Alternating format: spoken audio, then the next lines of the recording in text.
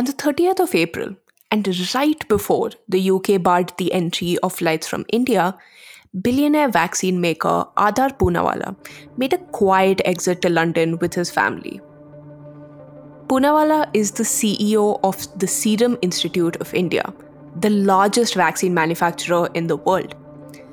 That's a pretty good place to be in, right, when the world needs millions upon millions of vaccines.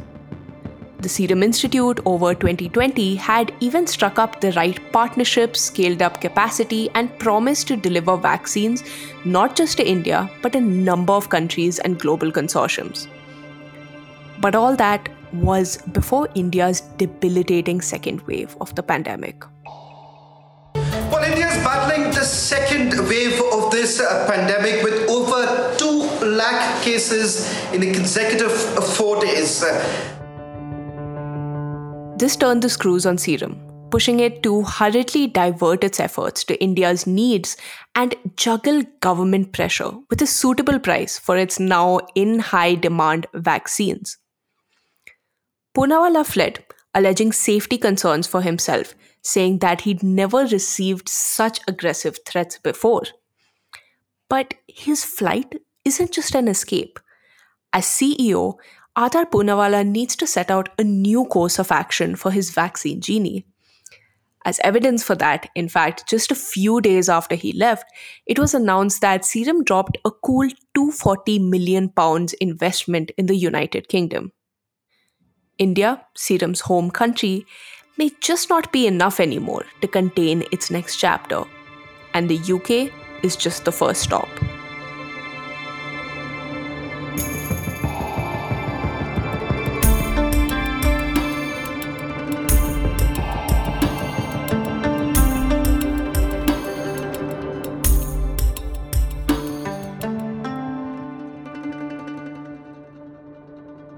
Hello and welcome to Unofficial Sources, a business podcast by The Ken. I'm Anushka Chikara. And I'm Alana Banerjee, and we're your hosts.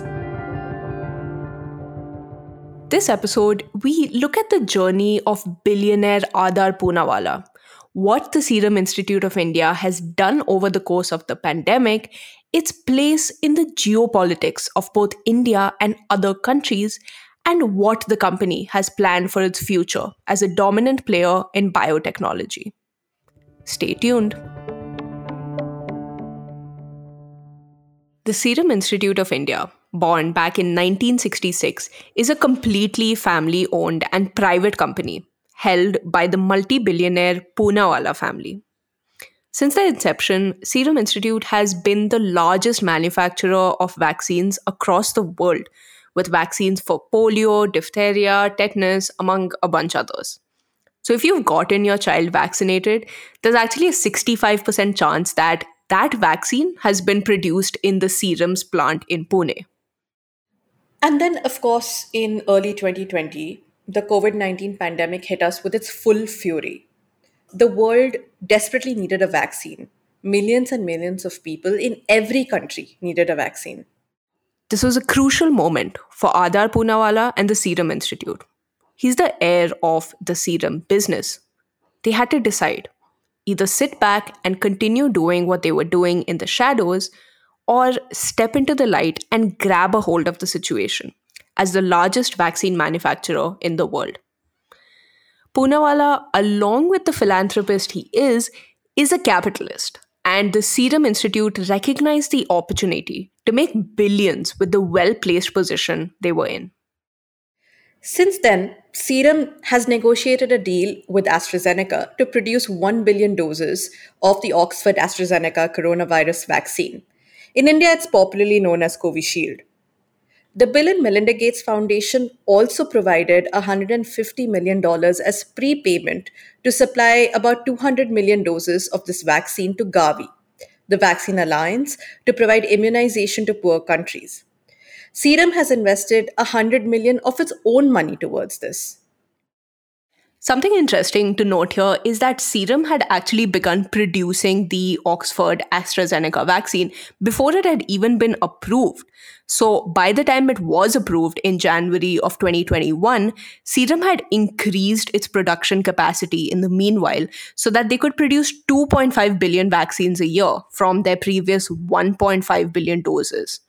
So that put Serum in a unique position. By the time it was approved, they had a stockpile of a lot of Oxford AstraZeneca vaccines, and countries like Saudi Arabia, Morocco, and Brazil had placed orders for millions of doses with Serum. But surprisingly enough, there was one government who had virtually placed zero orders with Serum, and that was the Indian government. Serum had no idea how many vaccines the Indian government wanted or how to scale its production to provide for all the Indian citizens. In fact, when an order did go out by the government, only 11 million doses were ordered for a population of 1336 million Indians. Poonawalla had even expressed how Serum had a stockpile of 50 million vaccines just waiting, and they were waiting for the Indian government to get in touch. Yeah, I mean, it's been a huge relief now that we finally got the approval and we've got more than 50 million doses available. As soon as the government of India lets us know where they want it shipped out and, certain other formalities have to be processed and a signed contract has to be there. In this week, we're expecting all these formalities to be completed in the next 7 to 10 days and a very quick rollout after that. And we're hoping to reach 70 to 80 million doses of actual supply in the next 1 month, maybe a month and a half at the most. Despite all this, the Indian government was sure that they could lean on the Serum Institute whenever they wanted. Plus, India was busy sending vaccines to other countries. This was considered a geopolitical masterstroke by the Modi government. Except there was a storm that neither Modi nor Poonawalla saw coming. Something that would quickly change India's status as a vaccine donor. So, as we all know, since we're still living in it, the second wave of the pandemic hit India, and it hit India brutally. We were massively underprepared. With immense pressure on the healthcare system, infections and deaths due to COVID have reached an all time high, with shortages in hospital beds, medicines, oxygen, and pretty much all resources. The need to get citizens vaccinated is more urgent than ever, and the central government is no stranger to that. But remember, an order of only 11 million doses had been placed. So now that we need many, many, many more, what does the government decide to do? Well, it bans all exports of vaccines, and that was a really big deal because countries that were expecting their orders to be fulfilled through Serum were not happy with this move. And this move was being deemed as vaccine nationalism. And honestly, things were getting really dicey for Poonawalla as well. Because the central government had set the sort of precedent that they could twist his arm to get their vaccine fulfillments, state politicians and businessmen began threatening Poonawalla, according to him. Because of that, earlier this month, May, Poonawalla and his family quietly fled to London, alleging fear for their safety. So Poonawalla has now realized that Serum needs more elbow room to grow, and that growth might just lie beyond India's borders. For one, the ban on export of vaccines holds dangerous implications for Serum's relationship with countries and organizations that procure vaccines from them. These organizations have been the largest sources of profit for Serum. Two, there are complications with the IP of new products in biotechnology. Companies are really wary of licensing out intellectual property to India. So, an international presence will help Serum license new products. And third, Serum's business model so far has been to supply high quality, low cost pediatric vaccines to international agencies and governments. But with COVID, it's facing some serious competition there. For instance, Moderna also has stepped up its commitments to the vaccine alliance Gavi. The ball is in Serum's court. So, what's their strategy and next move? To dive into that, we called in Seema Singh, co founder and editor at The Ken. Seema wrote the story titled Adar Poonawala's Bid to Vaccinate Serum Institute Against All Threats, which is the story on which this episode is based. Serum is basically capitalizing on its already large production base. It's adding more capacity, something which it had started even before the full scale of the pandemic was known. More importantly, it's adding new technologies and product platforms to its portfolio. Apart from AstraZeneca's Covishield, which is already in the market, it has Novavax, Codagenics, Pi Biotech, and who knows, a couple of more under discussion. So it appears Serum wants to retain its title of the vaccine backbone of the global vaccine supply chain. The first big move for Serum here is in collaboration with Novavax, a company that is producing their COVID-19 vaccine called Covavax. And Serum is a big partner for them, set to produce 1 billion doses. Novavax seems to have a good product. Its phase 1 and phase 2 studies have shown stellar results. It's an important collaboration for Serum and India because in the projected 2.1 billion vaccine doses secured by the Indian government, which it announced last week, Novavax and Serum are supposed to supply 200 million doses between August and December. And in terms of technology, it's a subunit vaccine, something which Serum is already familiar with. And it's also a fairly straightforward technology to scale up and manufacture, except for the adjuvant which Novavax uses, and it comes from the bark of a Chilean tree. Okay, so it seems to be working out pretty well, but I sense a but coming with that last sentence you said. Yeah, so it's delayed. Novavax is pretty delayed on its timelines, which it announced earlier this year. And it's not because of Serum cannot produce it. It's mostly because Novavax hasn't done all the trials and it doesn't have the data which it needs to give for regulatory approval. And it's a 34-year-old company which has never produced commercial grade vaccines. Not one. So I guess it doesn't have the experience of large-scale trials. It also has a supply crunch on its adjuvant, as I said, and it has its own brand called Matrix M, which is used in other vaccines as well. So the problem lies at Novavax end. And the Novavax vaccine isn't the only COVID vaccine that is part of Serum's upcoming production. There's also Codagenics, which is another American company that's developing its COVID-19 vaccine.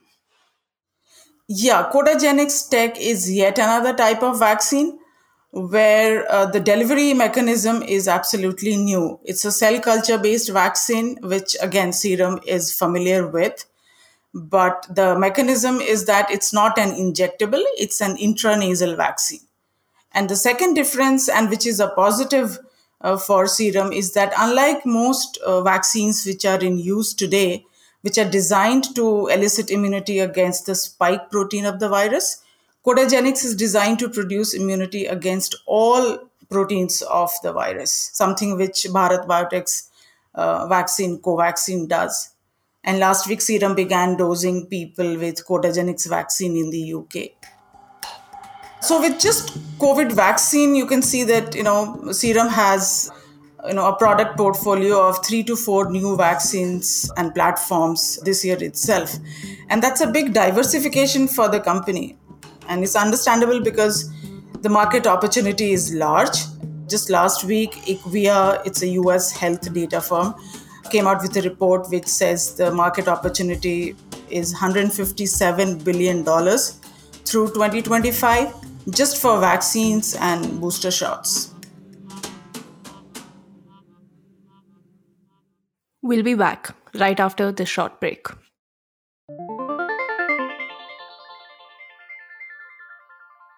Hey folks, my name's Sharath and I'm a designer here at The Ken. I make about 1/3 of the cool pictures and infographics you see in our stories. I've actually got zero background in business and finance, but this place still clicks for me mainly because We're comfortable with a culture that encourages trying out new things and taking risks. As recently as last week, I got to draw a man with snot running out his nose. I get to make animated GIFs and videos. And if you listen to our podcast in the Ken app, I designed the cover art and UI for it too. That's the value I see at the Ken. The spirit of not stifling creativity and fun in favor of sterile, unopinionated content. And if you're a subscriber, it'll be something that you too would value almost immediately. And while you can't get the feel of our graphics in our podcast, we'd like for you to experience them too anyway. So just for our listeners, we've set up a special offer at the-ken.com/podcast offer. It'll be linked in the show notes. That's all from me. Thanks for listening. So, Serum has a bunch of promising candidates under its sleeve when it comes to COVID vaccines. But beyond just COVID, Serum also has the potential opportunity to bring the holy grail of vaccines under their portfolio. And that's a vaccine from malaria. A vaccine for a disease that causes nearly 300 million acute illnesses every year. So the Jenner Institute, the same institute at Oxford University which produced the Covishield vaccine, is working on a malaria vaccine that has shown 77% efficacy. This number, 77%, is a very big deal. Yeah, so malaria is part of the tough trinity, along with HIV and tuberculosis. Malaria is is a third disease where vaccine developers have really found it hard to crack it. To the extent also because these diseases don't really affect the rich world. As for malaria, in the last decade itself, some 100-odd vaccine candidates have been tested, but none succeeded. And for the current one, Serum has been partnering with the Jenner Institute at Oxford for many years. And because there were so many failures, WHO put a threshold limit on efficacy at 75% and above. So, which is why 77% efficacy is a big deal. So, once again, the Serum Institute of India, when it comes to malaria, has found itself in the right place at the right time. Serum has been a sponsor of this malaria research at Jenner Institute. And the vaccine is now going into phase 3 trial. Even as we speak, recruitment has begun. And why it's a big deal is also because a few years ago, GSK, the European company GlaxoSmithKline, produced a malaria vaccine. It showed 56% efficacy in clinical trials, but over the years, the immunity wore off. And when the company tested it after 4 years, it found the immunity had fallen to 32-33%. That's a big drop for a disease which people get many times in their life. The average number is 6 times in a lifetime. Now, Serum also wants to expand to new technologies, and Spy Biotech will help them with that. So before we get into that, Seema, what is Spy Biotech? It just sounds like something from a James Bond film for me. Yeah, it's a very catchy name, isn't it? But it has nothing to do with spying.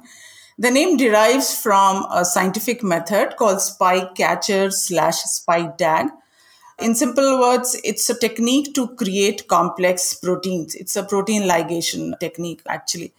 And this allows the spy catcher, spy tag, the duo, allow somebody to or allow a company to create a plug and play vaccine platform for displaying any antigen of choice. So in this case, it's the spike protein of the coronavirus. It could be used for other infectious diseases as well. And how is Serum involved in this project? So this biotech, Spy Biotech, has been spun out from Jenner Institute at Oxford, where, as we discussed, Serum is already a trusted partner. And the CEO is an Indian woman, a woman academic of Indian origin at Oxford, Sumi Biswas, and I'm told she's even visited Serum at Pune. And in September, Serum signed an exclusive global licensing agreement with Spy Biotech for its new products. The startup just raised about $32 million in Series A funding, and it's running a trial in Australia for COVID vaccine. So how does being involved with Spy Biotech help Serum out strategically? It's a platform technology. And as I said, it can be used in other infectious diseases. It can be used in oncology. And just to cite an example, they have another vaccine candidate for a type of herpes, and it's likely to get into clinical trials early 2022. So just as Codagenix technology, which Serum is partnering with, also has scope to develop other kinds of vaccine. And just last week, Codagenix said that it's getting into cancer vaccines. So you see, all these collaborations are actually really expanding Serum's product portfolio. Now, Serum clearly wants to expand beyond its current ambit. But to do that, it needs money. Any Indian company looking to expand globally needs a much larger war chest. Serum already is a very profitable company. Its FY20 net profit of about 2,000 crores over a revenue of 5,000 crores shows that it has earned an impressive profit. It's consistently made 40+% margins over the last 3-4 years.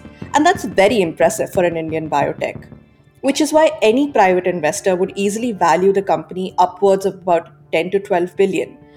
But as Seema's story points out, Serum could be headed to even higher valuation heights. Based on the biotech pharma industry metric, Serum's FY20 numbers would easily evaluate at close to about $10 billion, which is like 25x of its EBITDA. But if you take FY21 numbers, which are probably there, which we don't know, are certainly going to be off the charts. Its valuation would have increased. I don't even want to hazard a guess how much. And then if you add all the future potential that the company has, given that the next few years will have a huge market for COVID vaccines, it's a very, very valuable company. And all that is privately held by the family.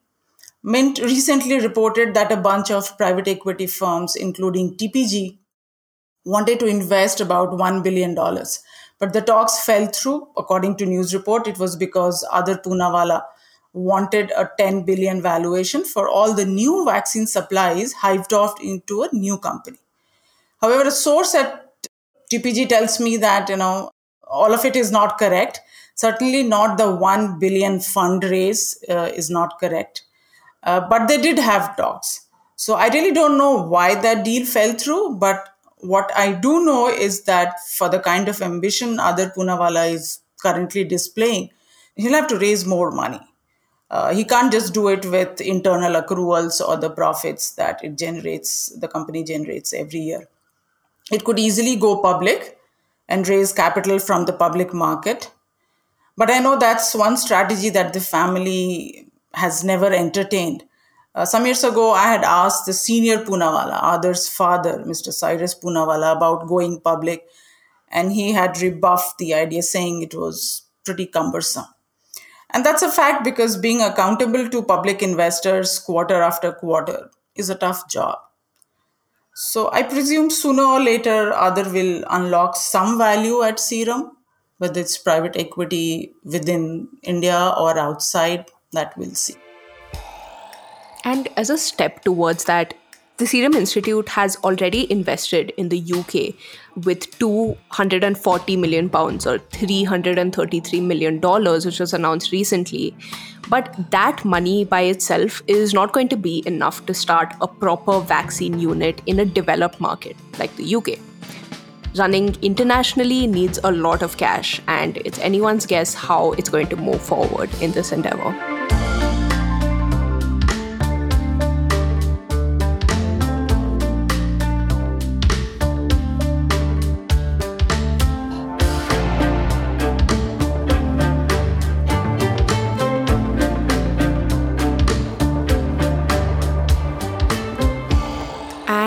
That's it for this episode of Unofficial Sources.